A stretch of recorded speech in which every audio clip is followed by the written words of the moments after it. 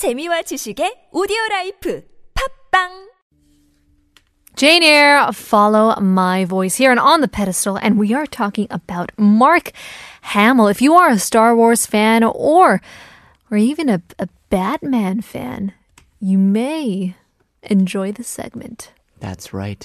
Just by saying the name Star Wars, so many iconic characters will come to your mind, such as Luke Skywalker. And Princess Leia. And Chewbacca. Good. Thanks. No Star Troopers. Or as one of our guests, Stormtroopers. One of our guests. You said Star Troopers too. I never said it. I said it only to make fun of you. But no, one of our guests came on the show and she was talking about the old Jar Jar Jinx. Oh, that was great. So many iconic characters. Probably the most, I guess, notable and longest-standing hero would be Luke Skywalker. Of course, that role is played by Mark Hamill, and which he is most famously known for. Now, in fact, this kind of happened on accident. Both his success as Luke Skywalker and the success of Star Wars itself. Now, Robert Englund, he was auditioning for the role of Apocalypse Now when he walked across the hall where auditions were taking place for George Lucas's Star Wars. And after the auditions, he realized that Hamill, his friend, would be perfect for the role of Luke Skywalker. I love these stories, right? I do. So he just suggested to Hamill that he auditioned for the role, and he did, and he got the role. Oh my gosh! Right? Isn't that just by chance? Yeah. But I guess a lot more things happen by chance than we realize. That's true, right? but it's fate. I mean, it was destined. Right. He was destined to play the role. Now, in terms of the accidental success of Star Wars, the film itself was considered to be absurd and amateur until, with the help of some editors, the film made some clever cuts and additions, not auditions, and rearrangements of the clips. And then it created this riveting space adventure as we know it. But if you watch the original cut, it's cringeworthy. Is it out there? I think you can find it, yes. Now, with the recent reboot of Star Wars, the most recent installment of the movie series, you've probably been hearing Mark Hamill's name a lot more. And to be honest, when the series first was rebooted, my first thought was, poor Mark Hamill. Because I was thinking how hard it must have been to escape that role and succeed as an actor, after he finished the first Star Wars movies. And I honestly had never heard his name in any other context except for Luke Skywalker. So I thought, what has he been doing this whole time? But also with Mark Hamill, I didn't know his real name until not too long ago. He was always just Luke Skywalker. Oh, really? Yeah. Yeah, I mean, that's the thing. You see his face, you say Luke Skywalker, and you haven't seen him in anything else, have you? And I guess there's good reason for that, because to my surprise, Star Wars is actually insignificant in his career. And even though his face is remembered as Luke Skywalker after all the films, there was a new hope for his talent. Now, I know I always cover voice actors, but I guess when you find out that your childhood idol is also the voice of your favorite cartoon villain, then there's reason to freak out. Right? Now, Mark Hamill, he has made a very successful career voicing all kinds of characters in animations and video games, but most recognizable is his portrayal of a villain from the 1992 Batman series. In fact, if you search Mark Hamill's name, the first thing that will appear next to his name is Mark Hamill, Joker.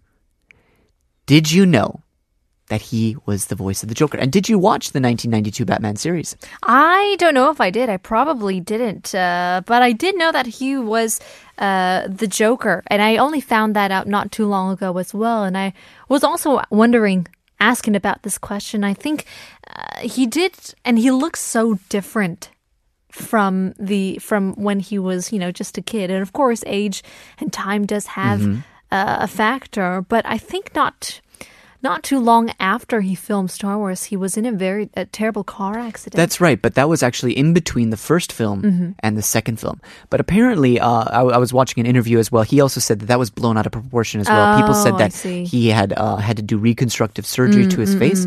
Well, it's not the case. He had just broken his nose and kind of gotten a scar, which is visible in the second film, or I should say the fifth film of Star Wars and the sixth film as well. But it wasn't, I guess, devastating to his appearance. I think age has just kind of changed the way he's looked. I see. Now, watching him, though, do this character, is something else as well, because he does not look like the Luke Skywalker you know, as he kind of hunches over his back and contorts his face in order to achieve the different voices, the villainous voices of the Joker. Of course, there is the maniacal laugh. Now, he talks about creating the voice of the Joker and the laugh specifically, because he said in the comic books, often there was just captions for the Joker, not much dialogue, but a lot of ha ha ha, and especially he, ho ho ho. So here's Mark Hamill describing the thought process behind bringing the Joker to life through laughter.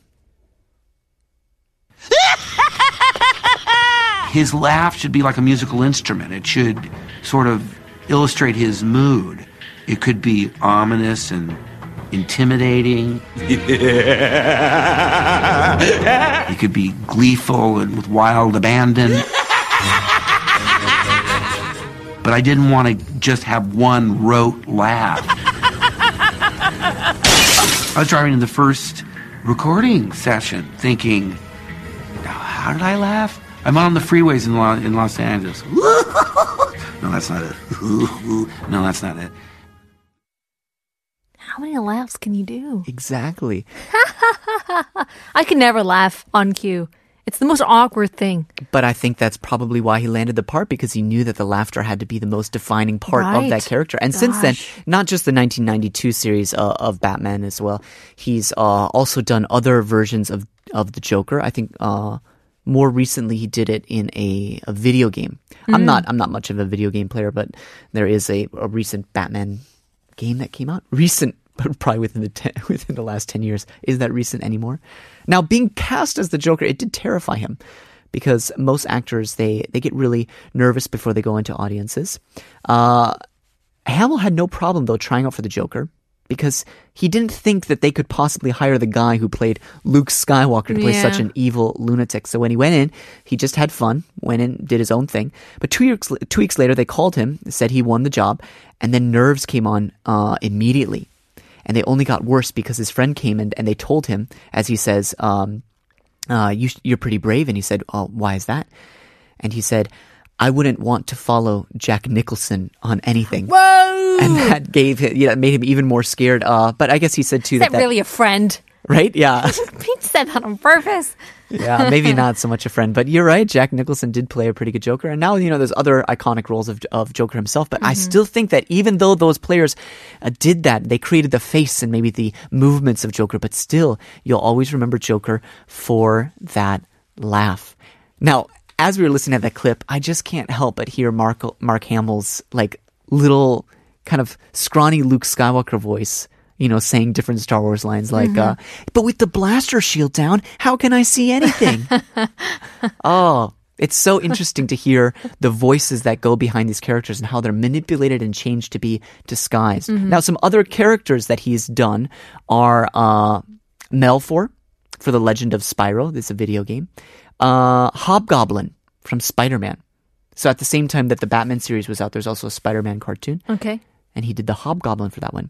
There was Ojai from The Last Airbender. Have you ever seen that animation? No. Very good. People Don't watch the good. movie. Yeah. The cartoon is incredible.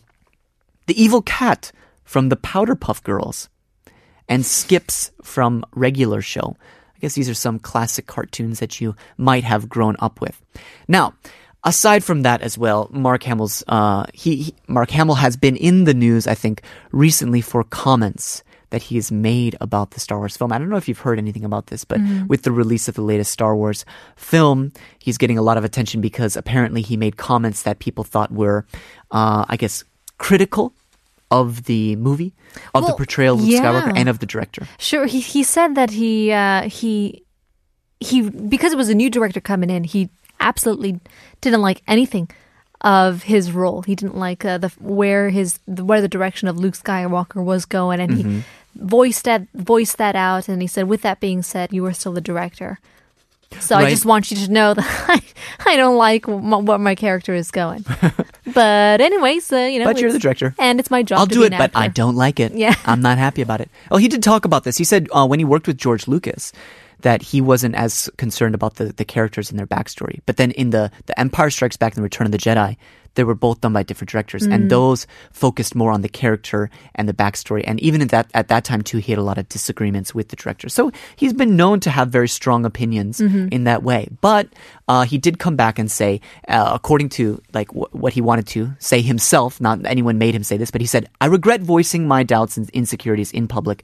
Creative differences are a common element of any project, but usually they remain private. And all I wanted was to make a good movie, but I got more than that." At Rian Johnson made an all-time great one. Sure did. Let's take a listen to the remix of the original soundtrack, the Star Wars medley.